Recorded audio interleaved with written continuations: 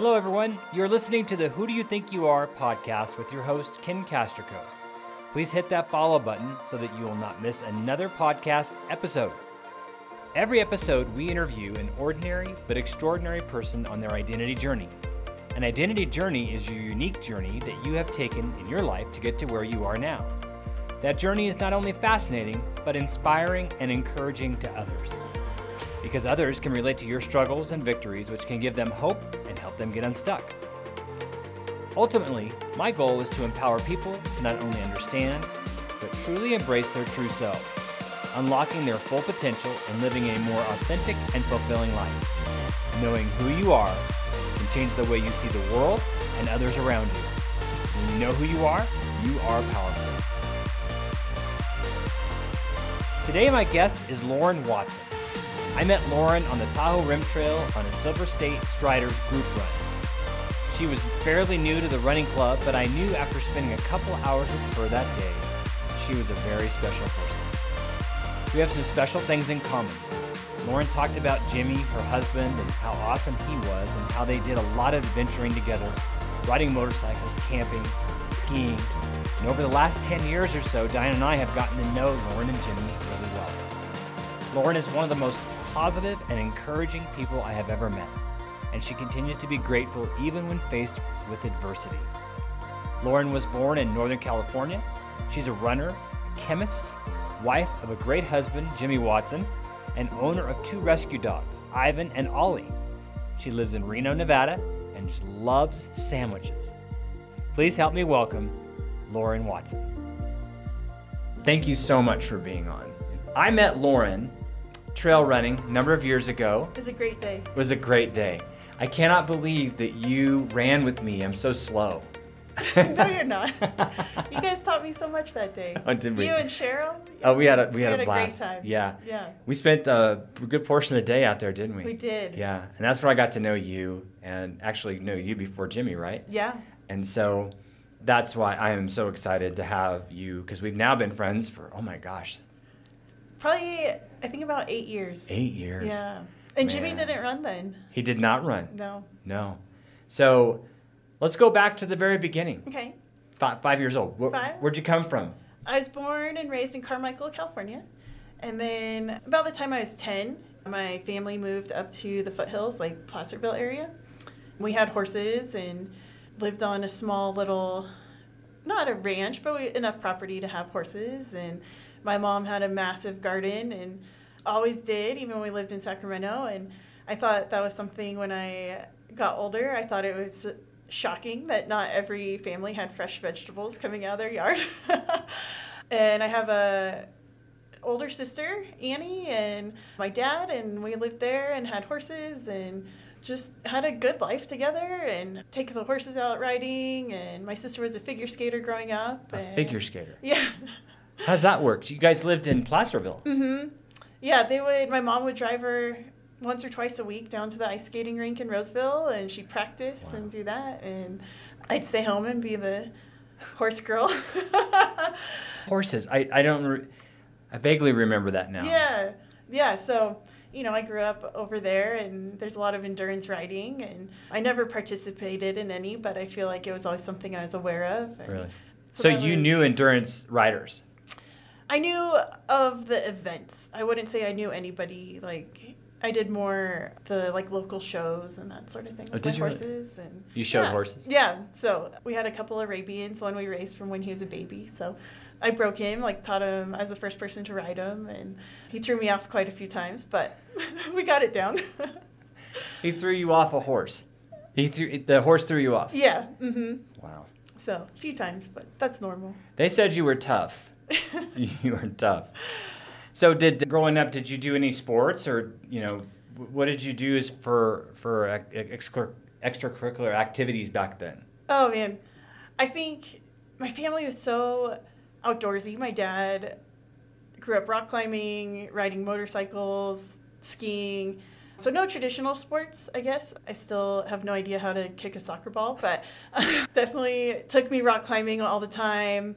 skiing all the time. Just whenever we could, he'd take us up, and we live not too far from Sierra Tahoe, so maybe an hour or so. So he'd take us up there and go skiing, and then he'd take me rock climbing, and this is probably my first introduction to ultra running. He would take me on hikes, and we wouldn't always follow the trail.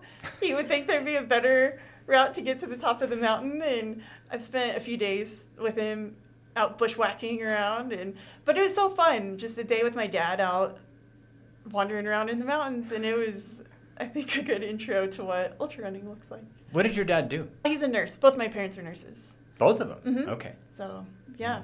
Were they nurses in Placerville? My mom was, and then my dad worked for UC Davis. Okay. So he was a respiratory therapist also. So he liked all the sports, pulmonary, respiratory therapy stuff, and he liked working with his patients on, like, if they had COPD or something or breathing issues, he would help them get to exercising so they could get off some medication and work on that. And he was involved in some early lung transplants, and so he got to do quite a bit while he was down there. So that's really great. They're both retired now. So okay. Yeah. And so, as a kid growing up, you would spend most of your weekends out and doing stuff, Yeah, skiing or hiking or horseback riding and working in the gardens, and going to church was always really important to us, and something that, made a big impact in my life when I was little and carried through all the stages to where we are today. Mm-hmm. So that's awesome. Yeah. And so when you were, from an early age up to, how long did you live in Placerville? Oh, I lived there till I was 19. I transferred from the junior college over to go to UNR, and it was great. We went skiing every weekend, and I had a roommate that snowboarded, and so it was fun. We had good friends, good people, very genuine people, just a community I felt like I really fit in with getting outdoors and enjoying that, and whatever it was. If it was summer, we'd go up and swim in, the lakes in Desolation, and go hiking or snowboarding and skiing in the winter, and whatever came along. Friends had boats. When I met Jimmy, a lot of his friends had boats, and so we'd go out to the lake with them and camp, and pretty much just anything outside was the best. What you loved to do. Yeah. Was there a time in elementary school, or was there any times that you had in your growing up that were really impactful? Any moments you can think of that were, maybe not always good, but was there something you can remember back then that shaped who you are today? I think one thing I remember, I went to take your daughter to work day with my dad, and pretty much spent the day running around the hospital behind him. And we got on the elevator a few times, and he knew everybody. He knew the janitor and asked how the family was doing, and knew the kids' names. And then the CEO of the hospital got on, and multiple PhDs, doctor, and he knew him and all of his family. And I think that was something I saw, probably didn't register as much then, but it didn't matter who it was or what status they held. My dad was equally invested and committed to knowing them and caring about them, and there was no difference in tone or attitude towards either person. Just he was who he was, and treated everybody regardless of their position with so much respect and care. And that stands out as something that, like, man, I want to be like that, you know? That's so cool. Yeah. Yeah. That forms a lot of how you treat others. Yeah. And it's like, I look at it now and I still hope I can reach that standard someday, Like, I have good moments and bad moments, but, like, it was cool to see. And I think nobody else was in the elevator. No one cared if he talked to the person or not, but he just knew him, and he'd been there, I think he worked there 30 years and knew just about everybody by the time he retired. What do you think?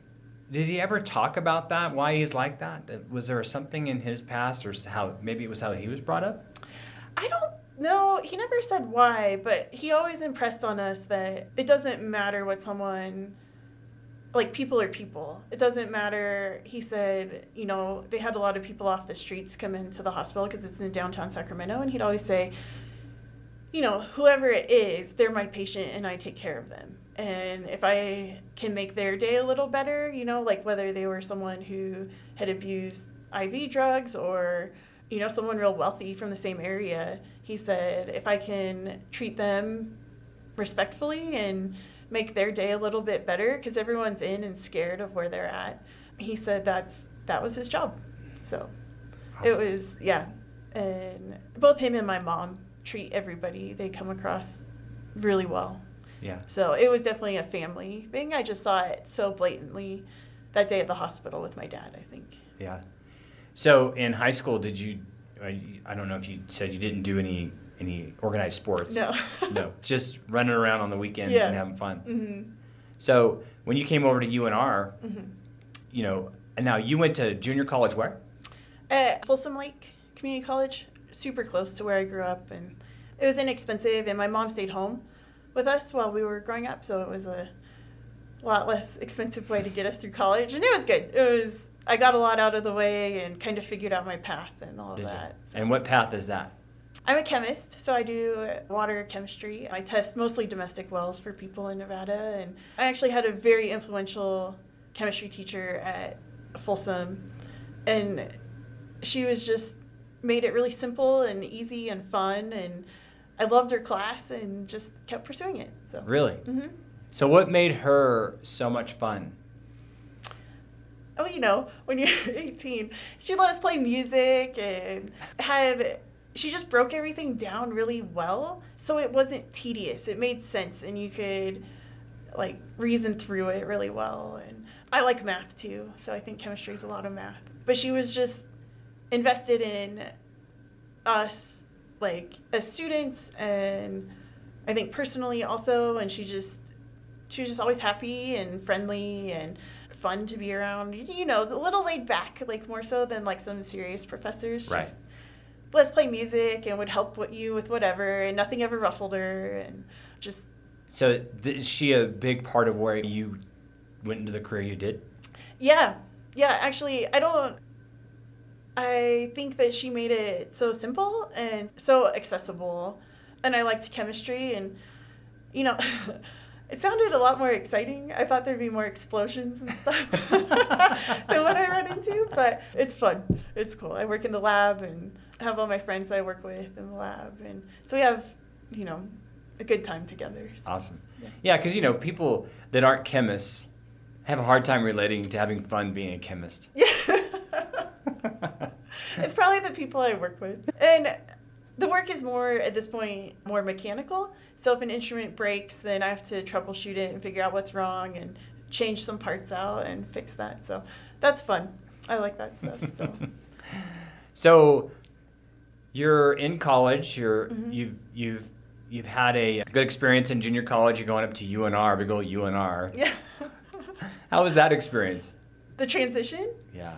It was so fun. I had an awesome roommate that we got randomly placed together, and her family took me in like I was one of their many kids, and we were pretty much like sisters through all of college and had a good time. And she was a snowboarder and I was a skier, and we lived together until I graduated. Mm-hmm. So we had a lot of fun, and she was a music major and I was a chemistry major, so we didn't cross over a ton in academics.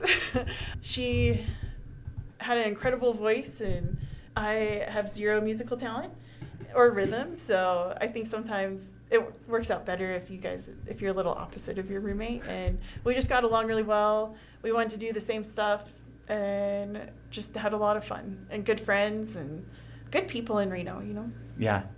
Yeah. You know, I moved there in 85. Oh, okay. Long time, you know, so I've seen Reno grow. And yeah. All I ever knew was the campus the first, 5 years. And I was always Did you like it? I love the campus. I do too, especially in the fall. Yes. It's so beautiful. There's nothing like it. Yeah. Yeah. We have one of the most beautiful campuses. We do. Yeah. Yeah. So enter in meeting Jimmy. Yeah.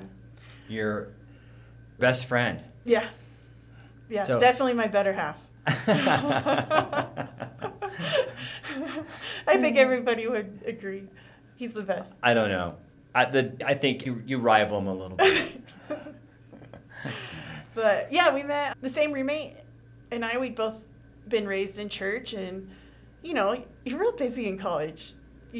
Some things go to the wayside, and when your priorities have looked like skiing and snowboarding more for a couple years, then I think it was as we were getting closer to graduation, she said, hey, this girl invited me to a Bible study. Do you want to go? Or she went, and then it was through InterVarsity, the college campus ministry, and so she kind of brought me along, and then we went to this weekend away in Davis, and she had talked me into going. I didn't really want to go. And then, what do you do when you're 19 or maybe I was 20, and, everywhere is an opportunity to meet someone to date. Yeah. So we saw this guy, and he looked like he's probably into snow sports and active, and we were playing football, which is hilarious that neither Jimmy or I play football or even know anything about football, but somehow that was like the activity to do, and so everybody was playing, and I got knocked down, and the super nice guy named Jimmy came over and helped me up, and very chivalrous. And then my roommate she was super outgoing and just beautiful and fun and big laugh, like just super fun gal. And so she's like, oh, hey babe. So like, do you ski or snowboard or anything? And we had kind of an agreement. If a guy's a skier, because I was a skier, I could date him. And if a guy's a snowboarder, she was a snowboarder, so she got to date him. So luckily for me, Jimmy said, oh yeah, I ski. And I think like at that point in my life, my goal was to meet a guy who skied and believed in God. So you didn't have very many check marks, did you? No. So Jimmy obviously hit those and then some, and it's crazy what God can do when you fall into his plan. You find what you're not even looking for. And I think Jimmy has so many qualities I didn't even know I was looking for in someone. Interesting. Explain that a little bit more. I think like as we've got, spent a few years together, the way he treats people, it's exactly like how my parents treat people. And the way he is the exact same person, whether he's, at church, on a podcast, out running, at the gym, whatever it is, he's exactly the same person. And he is just so dependable and really funny. His sense of humor is like second to none. And just fun to be around. He taught me how to ride dirt bikes, and we went skiing together all the time, and just somebody who he looks out for me so much and wants me to go do all the fun activities with him, which I didn't realize was something I was looking for so much. And I think like in our faith too, it's really important to both of us that, when you get involved in church, you can end up in just a Christian bubble where the only people you talk to are Christians, and it becomes kind of that self-reinforcing group of people, which is awesome to have those people, and you need them to support you and help you grow and encourage you in the right direction. But all of our non-Christian friends that we knew from skiing and snowboarding and everything else, they are still people we love so much. And so not staying in a super tight, more selective bubble was really something that I think neither of us knew that we valued a lot. But it's something that, like, we love people. Like, we don't care what your background is, what your faith is. Like, if you're our friend, you're our friend. Right. So right. He lives out that quality a lot too. And so I think like some of those things I didn't see as being, that's not something I was like actively looking for, but God like brought us together, and we have both having that value and seeing that now. It's really special that we both feel that way. And we love our church people too, don't get me wrong. They're the best. They are the ones with the wisdom that helps you and all that. But they're people. Of course. They're just people like the other people. Yeah. So we love them all. Yeah. Yeah. And that's so great. So as far as, I'm talking a little bit more about identity. Mm-hmm. Was it attractive that Jimmy, did you feel like Jimmy knew who he was? Yes.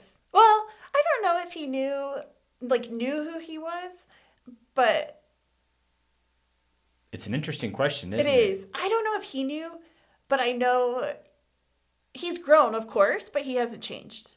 I think that like seeing he is who he is, whether it's like I said, at church, at the gym, at skiing, or which we don't really ski anymore, but anywhere he is, he's the same. So I know that identity and who he is and how he acts and carries himself is so genuine. Yeah. And which really makes an interesting point that as we grow up and, knowing Jimmy too and knowing others that have talked to, it's not something that people actually think about as they're growing up, their identity. It's when you look back and you say, oh, wow, your dad. Yeah. There's definitely something that gets put into you by osmosis almost, because you're with them. It's an equality you admired. And it tells a lot about the journey. Yeah. And knowing a little bit about Jimmy's story, the two of you, coming together, that to me is really important, that you look back and go, oh, yeah, okay, that really made sense now, because we were both very much where you wanted to go and where you came from. Mm-hmm. And some people don't have that awareness, or they had a rough life in their growing up years, their child years. So I think it's obviously a blessing that you guys met up and have been a team. Yeah. Yeah. Yeah, he's the best. So now tell everybody where you work now. Oh, okay. So I work at the Nevada State Public Health Lab. I do water testing, mostly for domestic wells, and people bring the samples to us. It would be fun to go get them, but I think right now we're most famous, a different department. I didn't do it, but we did a lot of the COVID testing the last few years, so that's kind of what. Was that makeshift? They put you in that? I didn't do it. I don't have the right license for it. It's a clinical license that you have to have, so I helped with paperwork and stuff, the stuff I was allowed to help with, but it was that's just kind of why anyone would have heard of us in the last few years. It's pretty low key. You guys are underground. Yeah. Literally. Our building's actually halfway underground. So I want to go back into some of the things, how we met running, and yeah. There's been that's been a part of your life, I love pretty running. big part of your life now. Take us on that journey a little bit. How did you start running? Oh. And why? My dad always ran. And so after college, one thing I knew was I was not going back to school. I loved college, but the school aspect I didn't love so much. But I still wanted to have goals, I like working hard, and my family always worked hard. My sister works super hard. She's, just does incredible stuff in business, and got her master's and super successful. And my parents always worked hard, and whether it was at work or around the house, everybody worked hard. And I like having goals and checking boxes and getting stuff done. Are you the more analytical one? Yes. Okay. Definitely. Yeah. So. Organization. Maybe a little too much. But then, so I wanted to have goals and something to be working on. And so I talked to my dad and decided I wanted to run a half marathon. And my roommate at the time, a different one, still another really good friend of mine, we actually just talked yesterday, she decided she would do it with me. And so we trained together, and my dad decided he would run it, and my godfather decided he would run it. And so I started doing that, and we all ran it, and we had a great day. My friend and I stayed together the whole time, and my dad kicked our butts at it. And so it was a great experience. I remember in training, I called my dad, and, I hadn't run a mile before. And so then did that, and maybe it'd been years since I ran a mile. I don't know. He was as excited for me when I called him and told him I finished a 4-mile long run as he was, not in like a condescending way, excited. but he was stoked, and yeah. So, and he knew what a big deal that was, the 4 or 5 miles when you start running, that's a big deal. It's a big deal. So that was fun. And then I think the next thing we ran, he and I ran CIM, the marathon, together twice. And that's California International Marathon in Sacramento. Yeah. Close to home. So we ran that twice. I think probably once before Jimmy and I got married, and then probably once after we got married. And Jimmy was super supportive. Never went to run himself, but he said he would eat a donut for every mile I ran. Which is probably why I had to start running. Right. That's a lot of donuts. It is, now especially.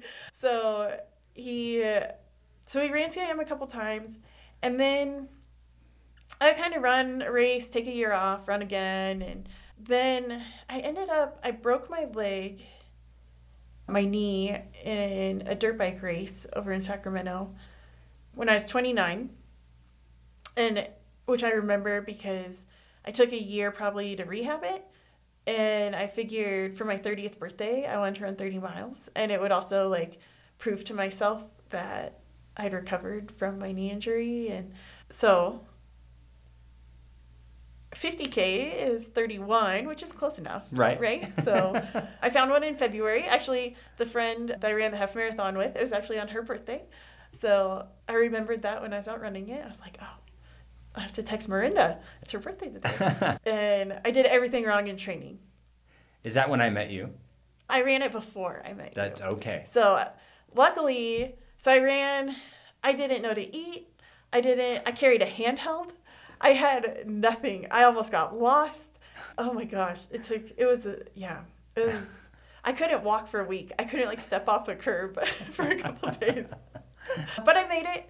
At the start of the run, this girl started talking to me, and, oh, you're from Reno? I'm from Reno. Oh, yeah. Oh, you should come run with us. And it was Casey. There's some argument between Casey and I over who started the conversation. But I think if you've ever run with Casey and I, we know who started the conversation. That's right. Yeah, That's right. It was definitely her. But super fun. And, I think she was her energy was so contagious. Anyone who's met Casey knows that. And I got done. I was never going to run again.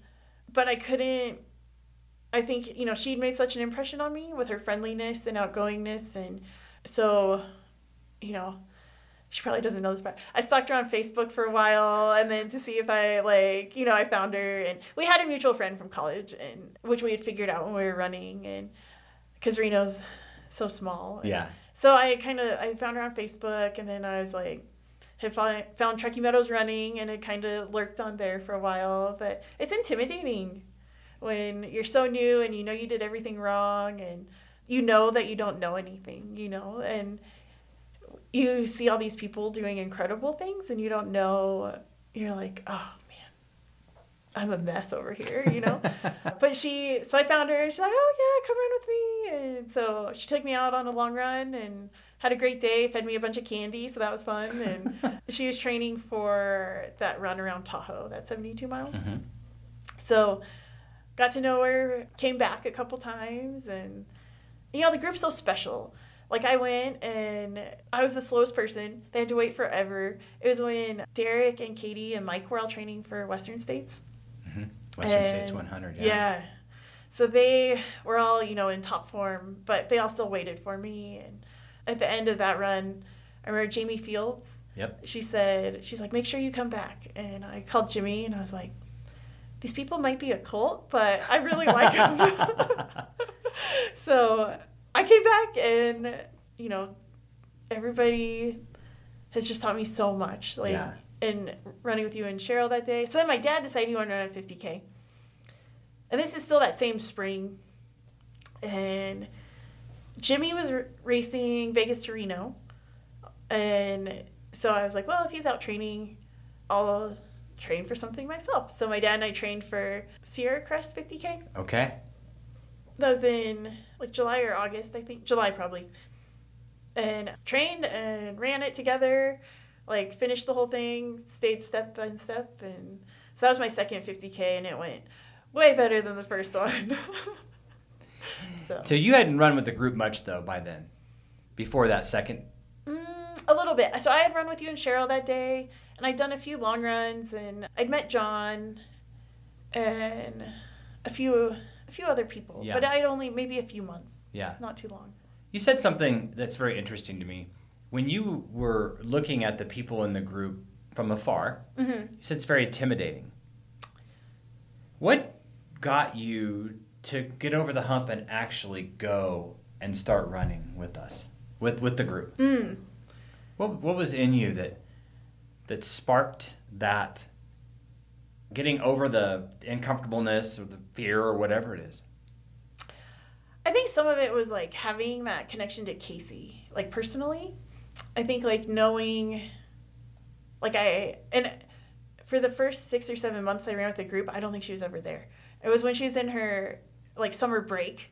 So she was out traveling and all that. And so she was never there, but I think having that interaction with her and knowing what kind of person she was and the more personal invite, I think that was huge. And then I think like a weird curiosity to know like if I could learn how to do this too. Growing up, knowing about the endurance world with the horses, like you knew about the Tevis Cup, but there were some crazy people who also ran it on foot, So, yeah. So curiosity. I think so, yeah. And like knowing that there was a friendly face at the group and a girl that I had really enjoyed chatting with and would like to hang out with more. And so I think having that there too was like, she was such a good example of what the character of the group is, that it made me intrigued and want to be part of that. That's awesome. So going a little farther now, you obviously have run quite a few races since then. A couple. Yeah, quite a few. So tell me about the ramp up or the time to get to Western States. Yeah, so that was... Before I do that one, I want to know why you wanted to run Western States. I think that same curiosity, like, can I? Like, I don't know if I can. And I think it sounds so crazy. And having grown up around here and having skied at Olympic Valley and growing up over close to Auburn, and we'd ride our horses around the cool area. We'd stage at the firehouse with the horses. And I think my dad and I ran the Olmsted Loop a couple times for our marathon training. And so the pieces were all there, but it sounded so like unfathomable, and to think I could even run 100 miles, much less that 100 miles. So I think there's a weird curiosity there. And then I think just as time rolled on, I think, with the Striders, we're a Western States group. We love it. Yeah. We're all about it. Yeah. It's a drug. It is. And we're so close to it. And yeah. all the time everyone puts in working at it. And it's addictive, I think, and exciting and fun. And it's like the holy grail of ultra running too. It's the epitome of the human spirit. Yeah. Let me ask you another question before we get any farther on that, because I think the question I would have for you on this curiosity thing, do you think this is something that you've had throughout your whole life? I think so. Yeah. Would you say that there's other things that you've had the same kind of, like, I don't know if I could do this? Is that a motivator for you? I think so. I think like finding my limits has always been interesting. And I think just the hard work, like at work, I love finding ways to be more efficient and get more done. And so I think like that, how much can I do? Like, is a question I have, and like how far can I go, or how long can I do that for, or So I think that's probably something that's really drives cool. me. So let's go back to the race. So you've obviously this spirit in you that we find this a lot in people that do endurance sports. I mean, it's there, the curiosity. Some of them are, I'll never forget when I was introduced to the club. Yeah. And how long had you run with the group when I started? 5 or so years, 6 years. Oh, okay. So the very first meeting I ever went to was a Christmas party, and Lon Monroe asked me if I was an alcoholic or a drug addict. And God, I love the honesty. Yeah. And, for me, I have a very addictive personality. And for me, I always want to know what's at the top of that hill. What's at the end of that thing? Oh, yeah. That's the curiosity I have. Yeah. Can I do that? I think I could do that.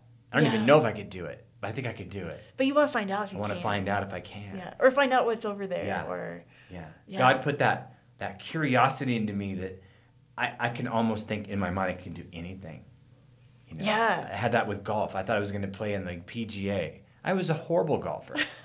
You know, that kind of stuff. Yeah. But you have to find out.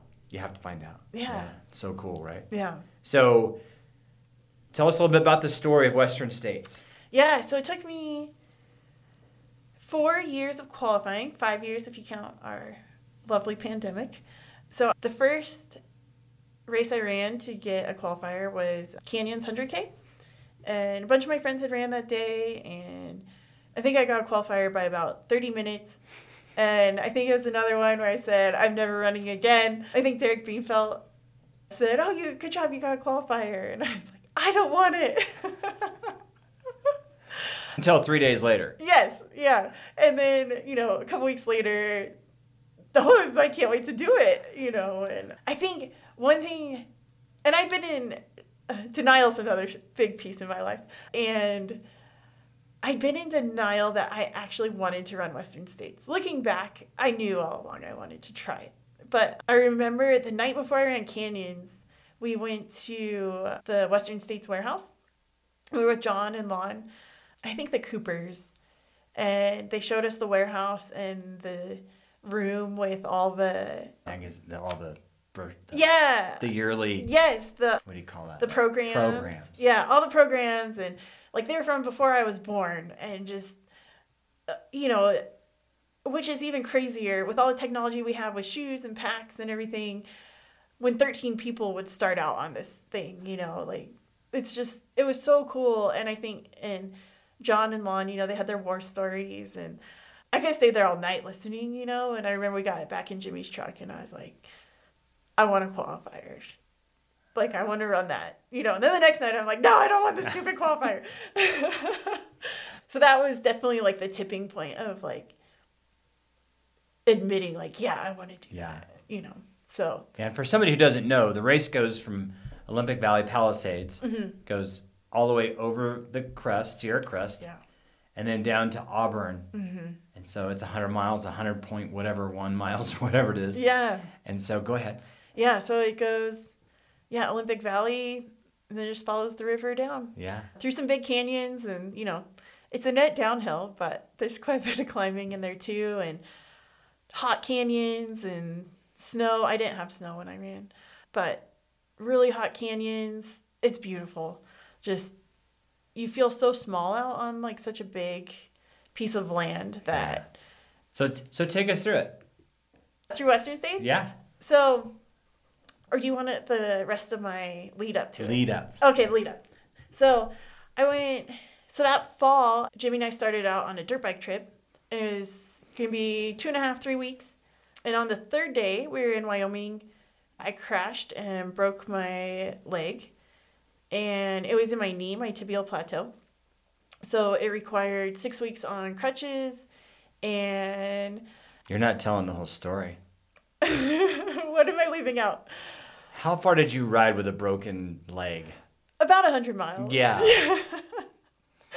Jimmy's so patient. Because you're out in the middle of Wyoming, and we actually had a hotel room booked that night, Super 8 or something, get a shower and get cleaned up. And I'd fallen in mud. I stuck my leg out to catch myself, and so I fell into the mud, and I was covered in mud, just absolutely soaked in it. But it hurt. I knew something was wrong with my knee, but it wasn't where you're going to pass out, You hear about that with people where they throw up or pass out. And so it was pretty bad, but not unmanageable. So, but I couldn't lift my leg up. So Jimmy, because I couldn't pick my leg up to get it over the bike, Jimmy would get on one side and grab my heel and help me lift my leg over the bike because I couldn't put my weight on it and kick my other leg over. So he would kind of help me slide on the bike. And, once you're on and going, it's not too bad. It was my shifting foot. So that was a little tough. The way the brake was, pulling up on the shifter was pretty painful. But once we got cruising, you're just sitting there. So that's fine. So we did that, cut the trip short, obviously. And Jimmy's so nice. I remember that night I was like, well, maybe we shouldn't call it yet. Maybe we should wait till the morning and see if it's really that bad. And he's like, okay. All along he knows we're going home. And I knew too, you know, so, but he was so nice. And, you know, we rented a U-Haul because we parked our truck in Wendover. So rented the U-Haul and drove back and got into Rock and got x-rays. And I didn't need surgery. I've been really lucky. I haven't needed surgery on anything I've broken. There's other stories. Yeah. So, but like how Western States worked before the last couple of years was you had to maintain your tickets. If you missed a year of qualifiers, you went back to 0. So I already had one ticket, and wanting to hold on to that one precious ticket, I wanted to run another qualifier the next year. And so that was October 6th or 7th, I think. And I think I remember we did our Strider drawing that I put in for because Annie and Katie talked me into it. I put in for it, and I remember I was still on crutches. I ended up with 6 weeks on crutches, which atrophied everything pretty much, but, you know, hobbling around. So I was still on crutches. Andy got the spot, which was awesome. And I was his backup, so I was really hoping he did not get injured because I was not going to be in shape for it. But then we went to the main lottery, and my one ticket obviously didn't get in. And after that, I mean, it's that afternoon, I think the Miwok lottery started. It was like a day or two after the States lottery. So I put in for that, not really thinking about it. And, you know, I think I run everything by John. You know, he's taught me so much and has such I follow all of his plans, and if something is injured or I need to rearrange personal stuff and by running around that, he knows how to do it. And, you know, I've always been successful with his plans. And so I run everything by him, and I didn't run it by him. And I felt bad. And I was like, well, I'll just see if I even get in on the lottery. And then a few days later, you know, they did the lottery, and I got an email that I got in, and I was like, oh, I should probably text John. And I'm scrolling through the list of everyone else who got in, and I saw his name on the list, and I was like, oh, he probably already knows I got in. So we ended up running Miwok. We were together for a few miles that next spring. I think it was 7 months to the day that I broken my leg, and we were together for a little bit, and then he took off. And Annie paced me, and I made it in with 45 minutes or so to get a qualifier. And so then stuff just started rolling from there. Awesome. So, and then so you got in. So tell us a little about the race. At Miwok? No. Oh, Western States? Man, it was awesome. And so hard. I had run another 100 that was very flat. So I felt reasonably confident, and I got in because we have the Strider spot, you know, for volunteering. So I did feel a lot of pressure from that. Not that anyone else put it on me, but that so many people had worked so hard to have this spot, and lots of people who may never have the opportunity or chance to run Western States. And I wanted to honor their hard work by putting in the best effort I could and making sure that, you know, the day of, anything can go wrong, but I wanted to make sure that I didn't slack in the meantime, and that I just honored it well. And like, I mean, it's decades of hard work goes into us having that. And I just felt like I owed so many people, like, to do it as best I could, to put in my best effort every day in training. And it's such a special gift, but it's hard. Because Western States is a big deal, and you don't know, you know, it's reasonable to expect 6, 7, 8 years to get in. So it could be your one shot. It could be the one time in your life you ever run it. So you have that. It's like your one day, you know, if you wake up and get COVID, or wake up sick or with a stomach bug, or you eat the wrong thing the night before, like anything could take you out of this one shot. And so luckily, everything went really smooth leading up to it. Like, life was pretty chill. Everything, I missed maybe 2 or 3 long runs for some colds, or maybe they were half long runs, just a little shorter. Our friend Miles had done all my strength training, so I was getting a lot stronger, and he was helping me figure out the imbalances I had from all my broken legs, and he did a ton of work and set me up really well with that. So I think the combination of him doing my strength training and John organizing all my running plans, it all just came together really well. And it ended up being hot, and I hate the heat, which it's known for, but it was, what was it? Was it like the 7th hottest year? It was hot. It was so hot. It was really hot. It was, yeah. So I ran into some issues I hadn't experienced before with some stomach problems. My feet fell apart. I've never had a blister in anything, and my feet fell apart in the first 30 miles, which conveniently, some of our friends were working at Robinson in medical, so they taped my feet up there, so I got to hang out with them for a little bit unexpectedly. But that was nice.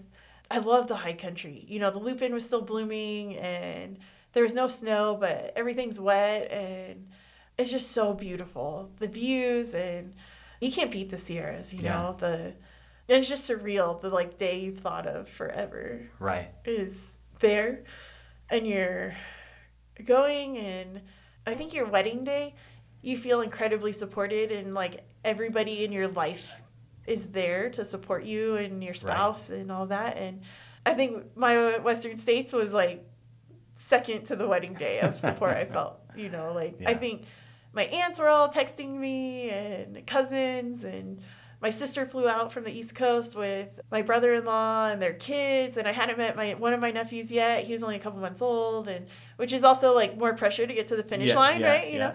So it was getting a little rough. Coming up El Dorado, my stomach went out, which I hadn't really experienced before. But so you experienced a lot of things you hadn't experienced. Mm-hmm. Yeah, I'd never had a blister, and the back of my heels completely, I have pretty big calluses on the back of my heels, and they just ripped off from being wet all day because you wear the ice bandanas, and and I don't know. I know that having your feet wet all day isn't good, but I don't know what else you do when it's almost 100 degrees, other than wear ice, And I think the first aid station, mile 9, Lions Ridge, Sean and Chaz and Abby are all there and stoked, and I got ice there. It was hot already, and so I was wet, ice melting down from 9 to 100, and so your feet just get soggy and start falling apart, and so I'd never experienced that.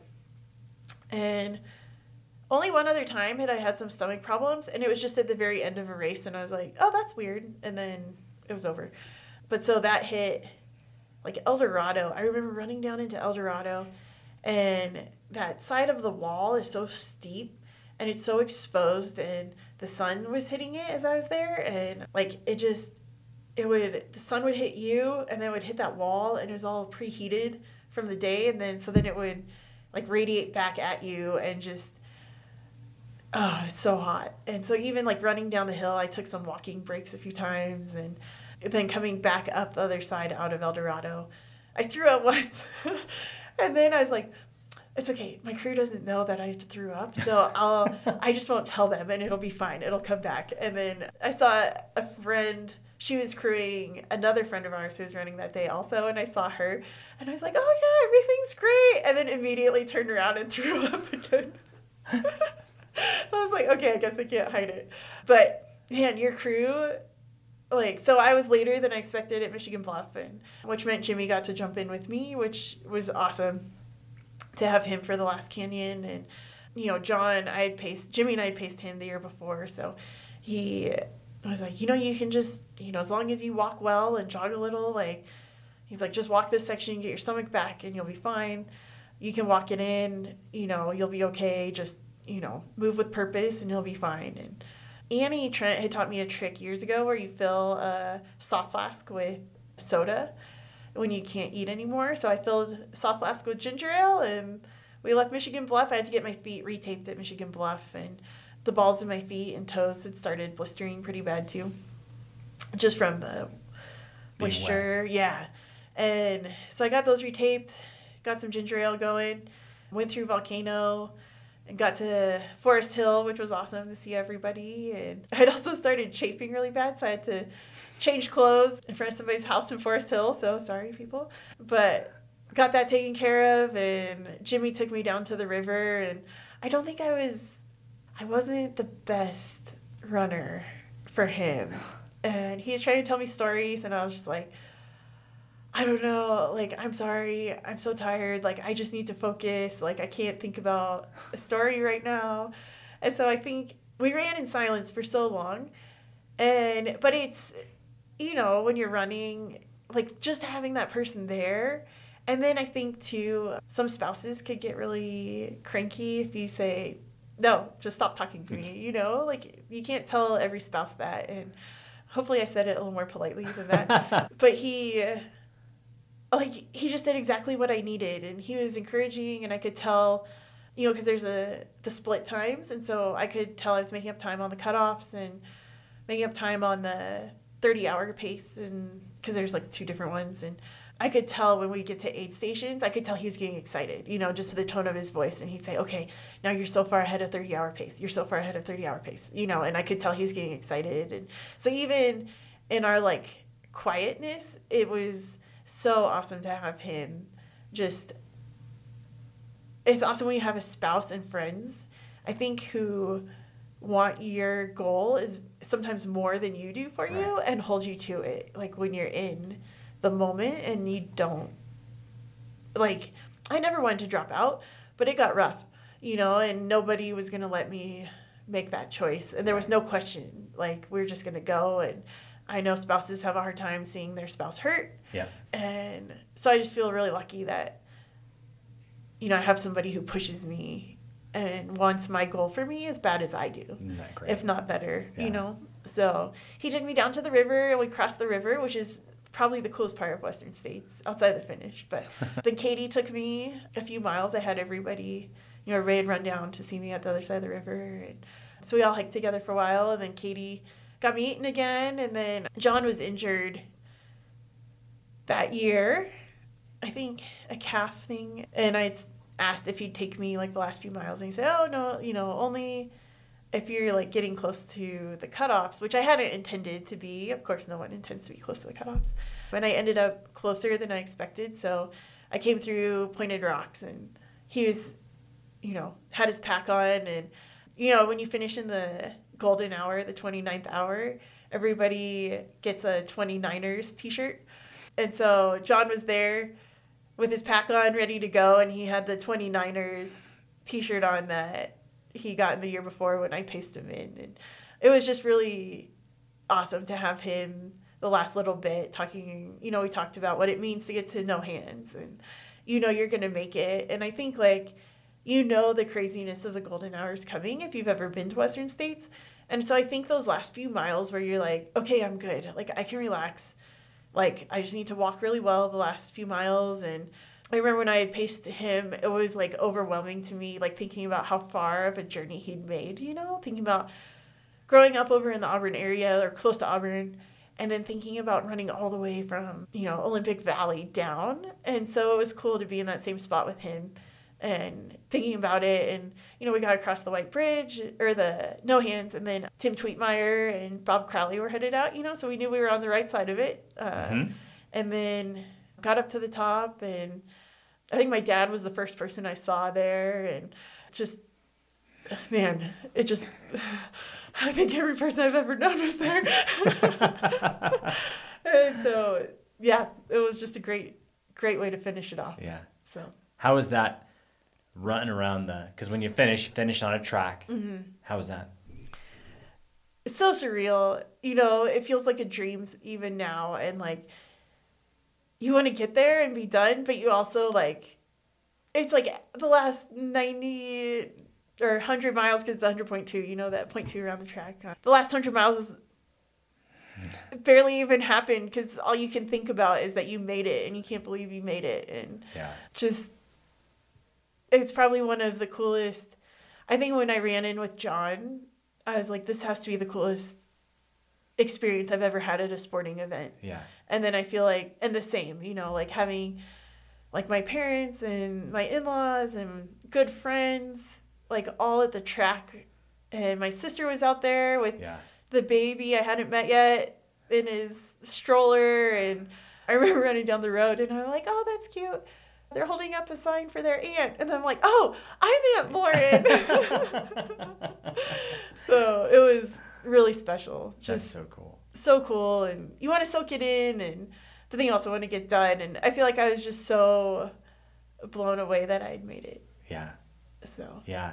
So that experience, and that's an incredible pinnacle of sport, and you know what's really amazing about that is very few people get cheered in their life like that. Yeah. And you have to pay a price for it. Yeah. Yeah. And such an amazing accomplishment. There's so much more that you learn through the whole entire thing that it's just amazing, I'm sure. And I think, yeah, the runners get cheered, but probably the crew and pacers should get cheered even more. Like my job is just that day, it was just to just go run. Yeah. And what do you think the number one thing you took away from it was? Man, I think the whole, like, ultra running in general, and I think it's kind of terrifying in the rest of life, is how much we just limit ourselves.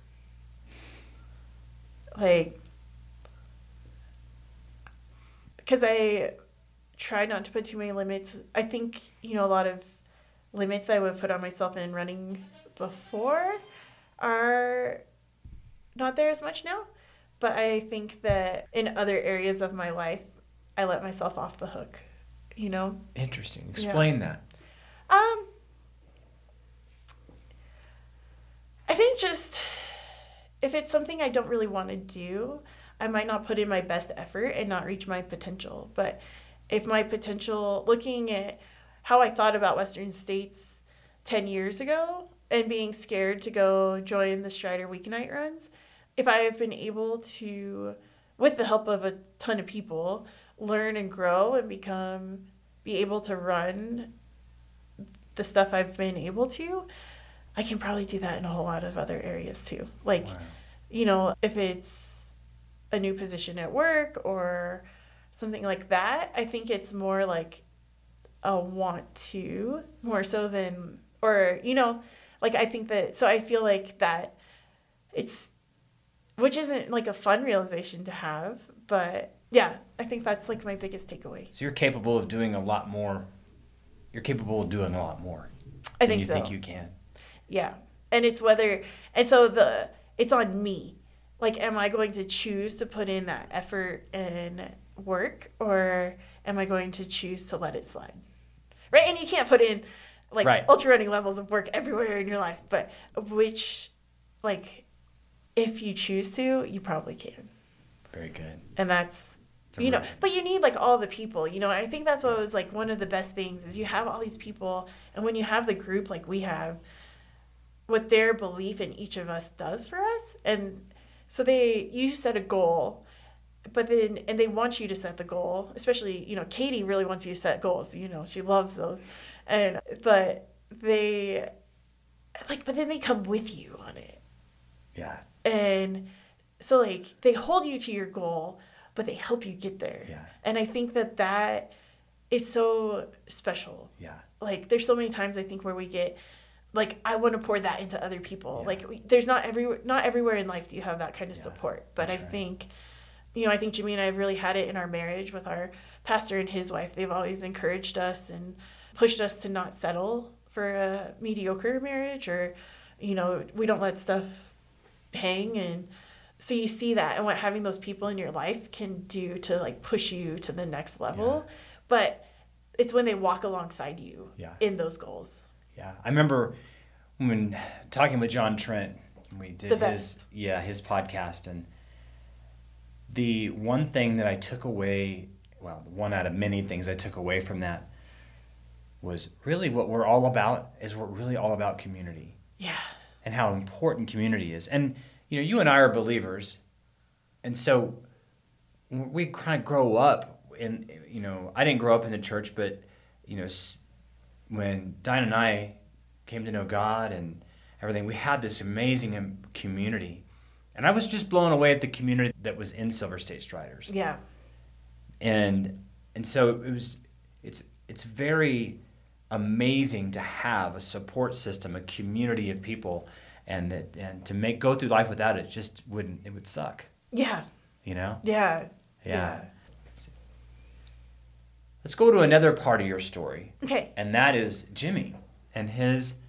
He didn't have a really couple good years there for a while, and he was diagnosed with cancer. Yeah. So from your side of that, how was that? How did that shape? I mean, one thing about identity and growing is it never stops.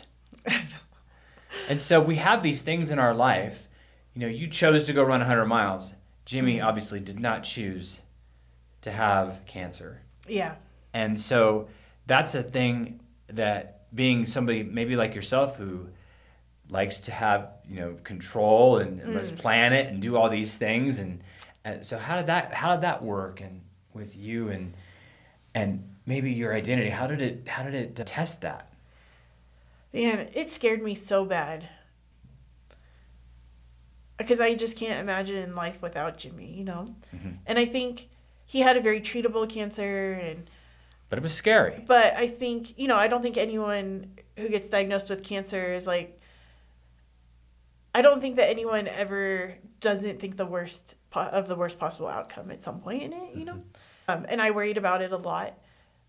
Because I think, I remember when he told me he found a lump, and, if a man finds a lump there, he said at his age, it's probably cancer based on what, WebMD told him. The one time WebMD is right that you have cancer, and actually probably did help, push him to go get checked out and all that. So if anyone around me ever has a lump, don't come ask me if you should get checked out, because I'll panic.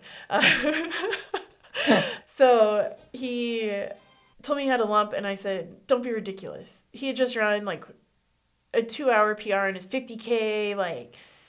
I was like, that's crazy. No. And I held on to hope for a really long time that it was just not cancer. And that, a long time, the week that we had before from when which seemed probably like an eternity. Yeah, it did. And he, the doctor even said, we don't know that it's cancer, but I bet my house on it. And I was like, but it still could not be. So, like I said, denial, right? Optimist, denial, I don't know. Yeah. And so I think that was scary. And then the chemo just wrecked him. And, he wasn't, you go from having somebody who's your best friend, that you do everything, you go running together, you ride dirt bikes together. We have so much fun together. And then he can't even, after chemo, he can barely get to the bathroom that's inside the bedroom. And it's and you just want him to live, but then, and there's nothing that caretakers can do in cancer, really. I mean, you can get him, but you can't change it. And that's, I like goals and working hard. And I remember talking to somebody, and I said, if there's some soup I could make that would take me 8 hours to make it, but it would make him feel better, I would do it. I just wish there was something that I could work harder and fix it. And so that was really hard, not being able to help, I think, and having to leave the overall outcome up to God too. That's tough. Yeah. So how, and this, these aren't easy questions, but how did it test your faith? I don't know. In the moment, God is good, and you've seen him do so much good in your life.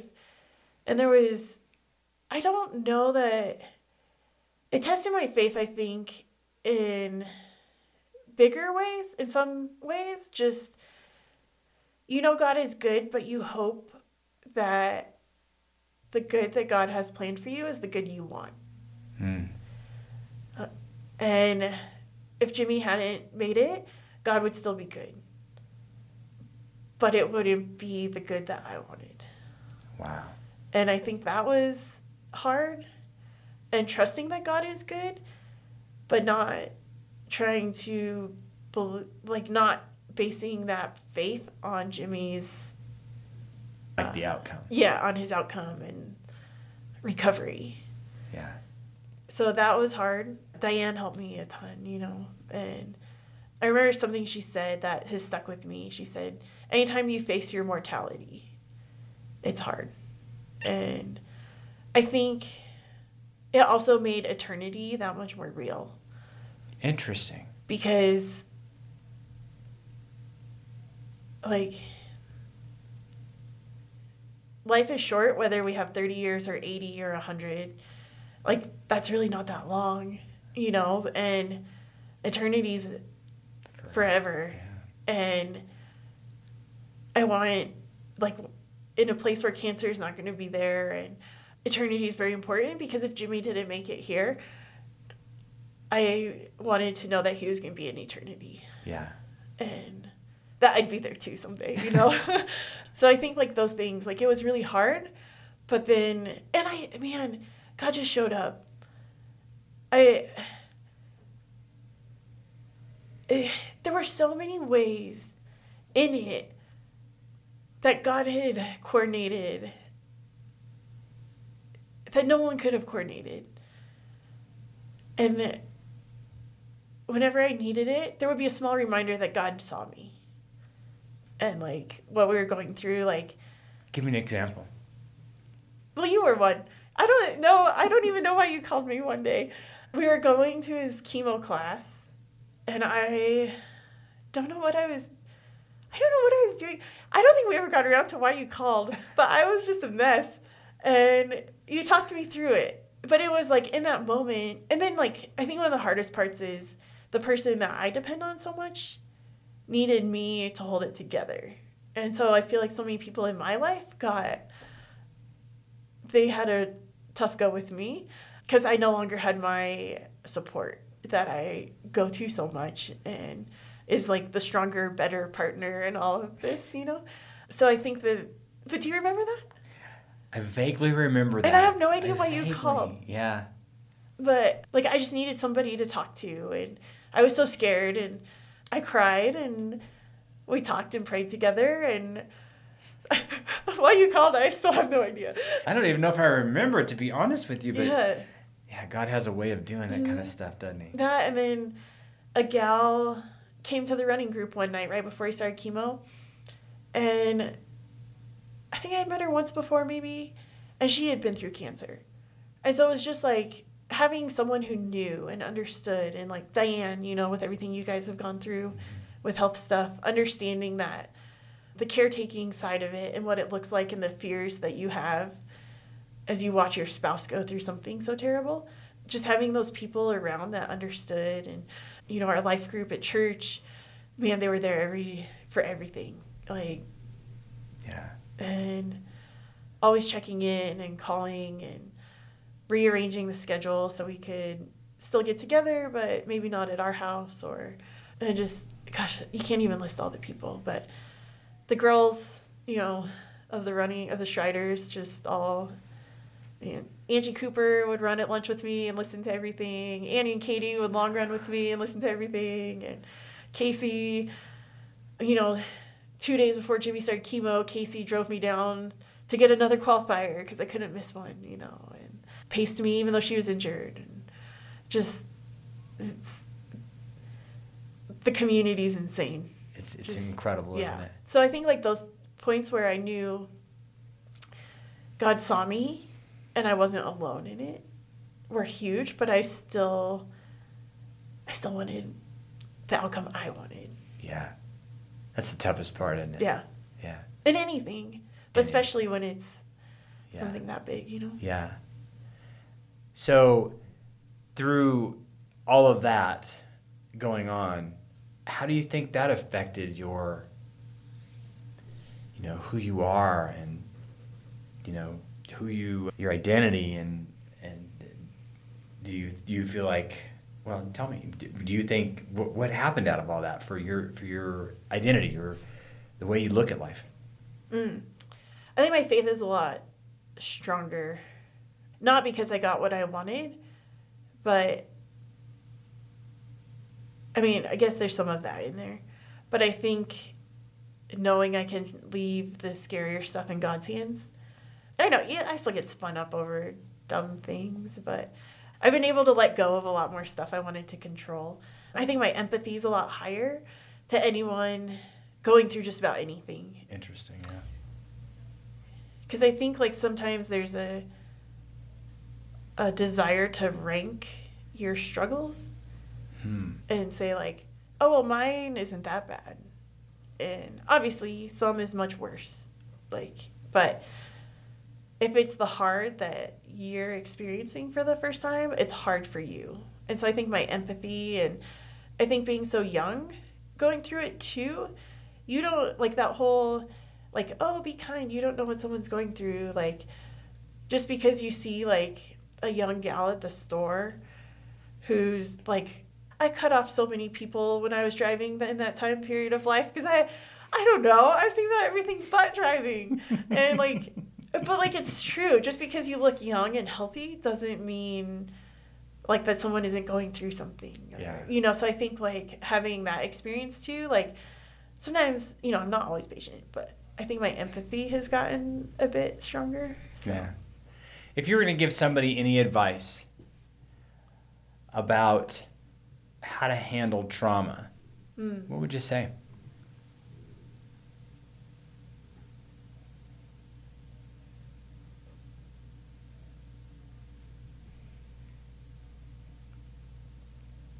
I think like find your people, someone you can trust and talk to, and it doesn't have to be that many people, but I think something in the running group that I found that's so unique is that we all go through periods of suffering in the races.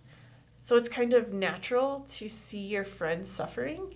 And I don't know that that is as common to find outside of the ultra running community. But if you can find someone who can listen and support you unjudgmentally through your suffering and trauma, and that you can trust, I think that that is worth everything. Yeah. I think one of the most incredible things that I ever saw with, especially with you running the Western States and Jimmy's cancer, when he went through his cancer victory, really. Yeah. 'Cause he's now clean and healthy of that. And for 4 years. For 4 years, and you know, it's gone. And it was Jill Trent.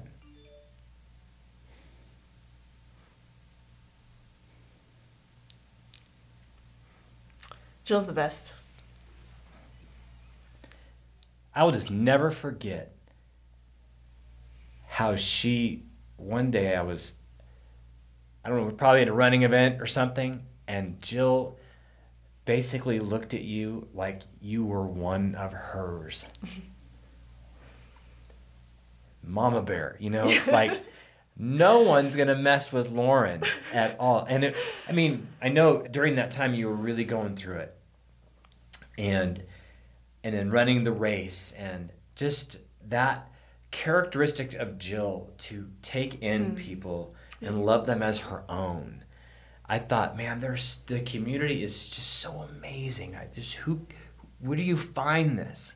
And I found it in other places, in our pockets, you know. But in that crazy sport, finding this incredibly amazing couple and their family that literally take you in like their family. I've just never seen anything like it. I think every strider feels like we're adopted by the trends, you know, and I think we say the sport, but I think the striders is special too. Yeah, I think we're too. A little. Too. I think we might be a little bit much for some people, but yeah, we are. Yeah, and that's okay. That's the acid test. Yeah.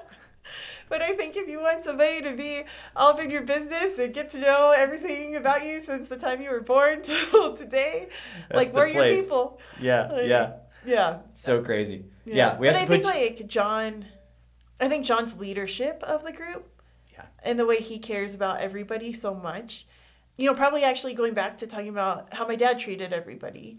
John's the same way. Everybody's so important and the most important, you know, and I think that leadership style is so incredible, and John does it as well or better than anybody. Yeah, I think to be in the club, you have to spend a couple hours with your husband and John Trent. If you don't like them, I'm sorry. You can't be a part. You're out. You're out. But everyone loves them, so that's everybody's right. in. Yeah, if you don't like them, there's something really, you got some issues. So we'll end with this question, and that is, what are probably the top three? What are three things that you would say have shaped your life out of, in your entire, go back and look at your life. What are three things that have shaped who you are today? I think, I have to say my parents, obviously. I feel like that's an easy one, but it's true. They set a great example for me growing up, and I'd say my parents and Jesus and Jimmy. So, parents, Jesus, and Jimmy. Yeah. I love that. And then, it's so hard to pick three. How do you pick just three? You don't have to, really. Okay. You can add on. Yeah. The Trents and our pastor and his wife and, you and Diane. It's just, there's so many. How do you, friends all along the way. My roommates and coworkers and my boss now. He actually just left for another job, but he's another great leader, and I think, there's so many people, it's all the people, Yeah, it's the people. Yeah. Yeah. Is there a defining moment in your life where you took a turn? Can you ever think of that? Yeah, I think when I decided to pursue my faith for myself, not just because that's what our family did, I think that obviously it was like a domino effect, right? Then I met Jimmy, but when I made it a priority in my life, it changed everything, I think you're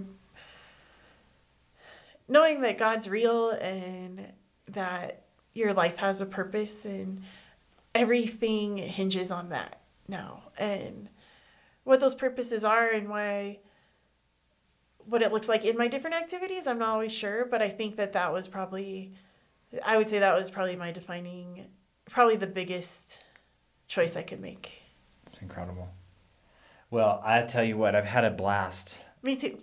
Just getting, we don't know, sometimes, you don't know the backgrounds and everything, so it's just so incredible to find out more, and now, you could look back. I love looking back and going, oh yeah, that I can see that. I almost know your parents, because you see so much, and so thank you so much for being here today. It's been incredible. Thank you. It's been awesome. I can't wait to hear yours. Okay. Thank you, Lauren, for sharing your story with us. I always feel uplifted and encouraged when I'm around Lauren. Lauren has that ability to make you feel as though you're the only person that matters when you talk to her. A couple of takeaways that I thought were inspiring was her faith was bolstered and increased when Jimmy got cancer, unfortunately. She said, God is good, and you've seen him do so much good in your life. It tested my faith. But you hope that the good that God has planned for you is the good you want. If Jimmy hadn't made it, God would still be good. But it wouldn't be the good that I wanted. I love her honesty and vulnerability. Also, her advice to anyone going through tough times or trauma, to find their people, someone to talk to, people that have gone through stuff. I just want to thank you again, Lauren, for sharing your story with us. You have been listening to the Who Do You Think You Are podcast with Ken Castrico. If you'd like more of this or want to learn more about my community, go to www.endurancelead.com. Make sure you hit the follow button so you don't miss another episode. Thank you for listening.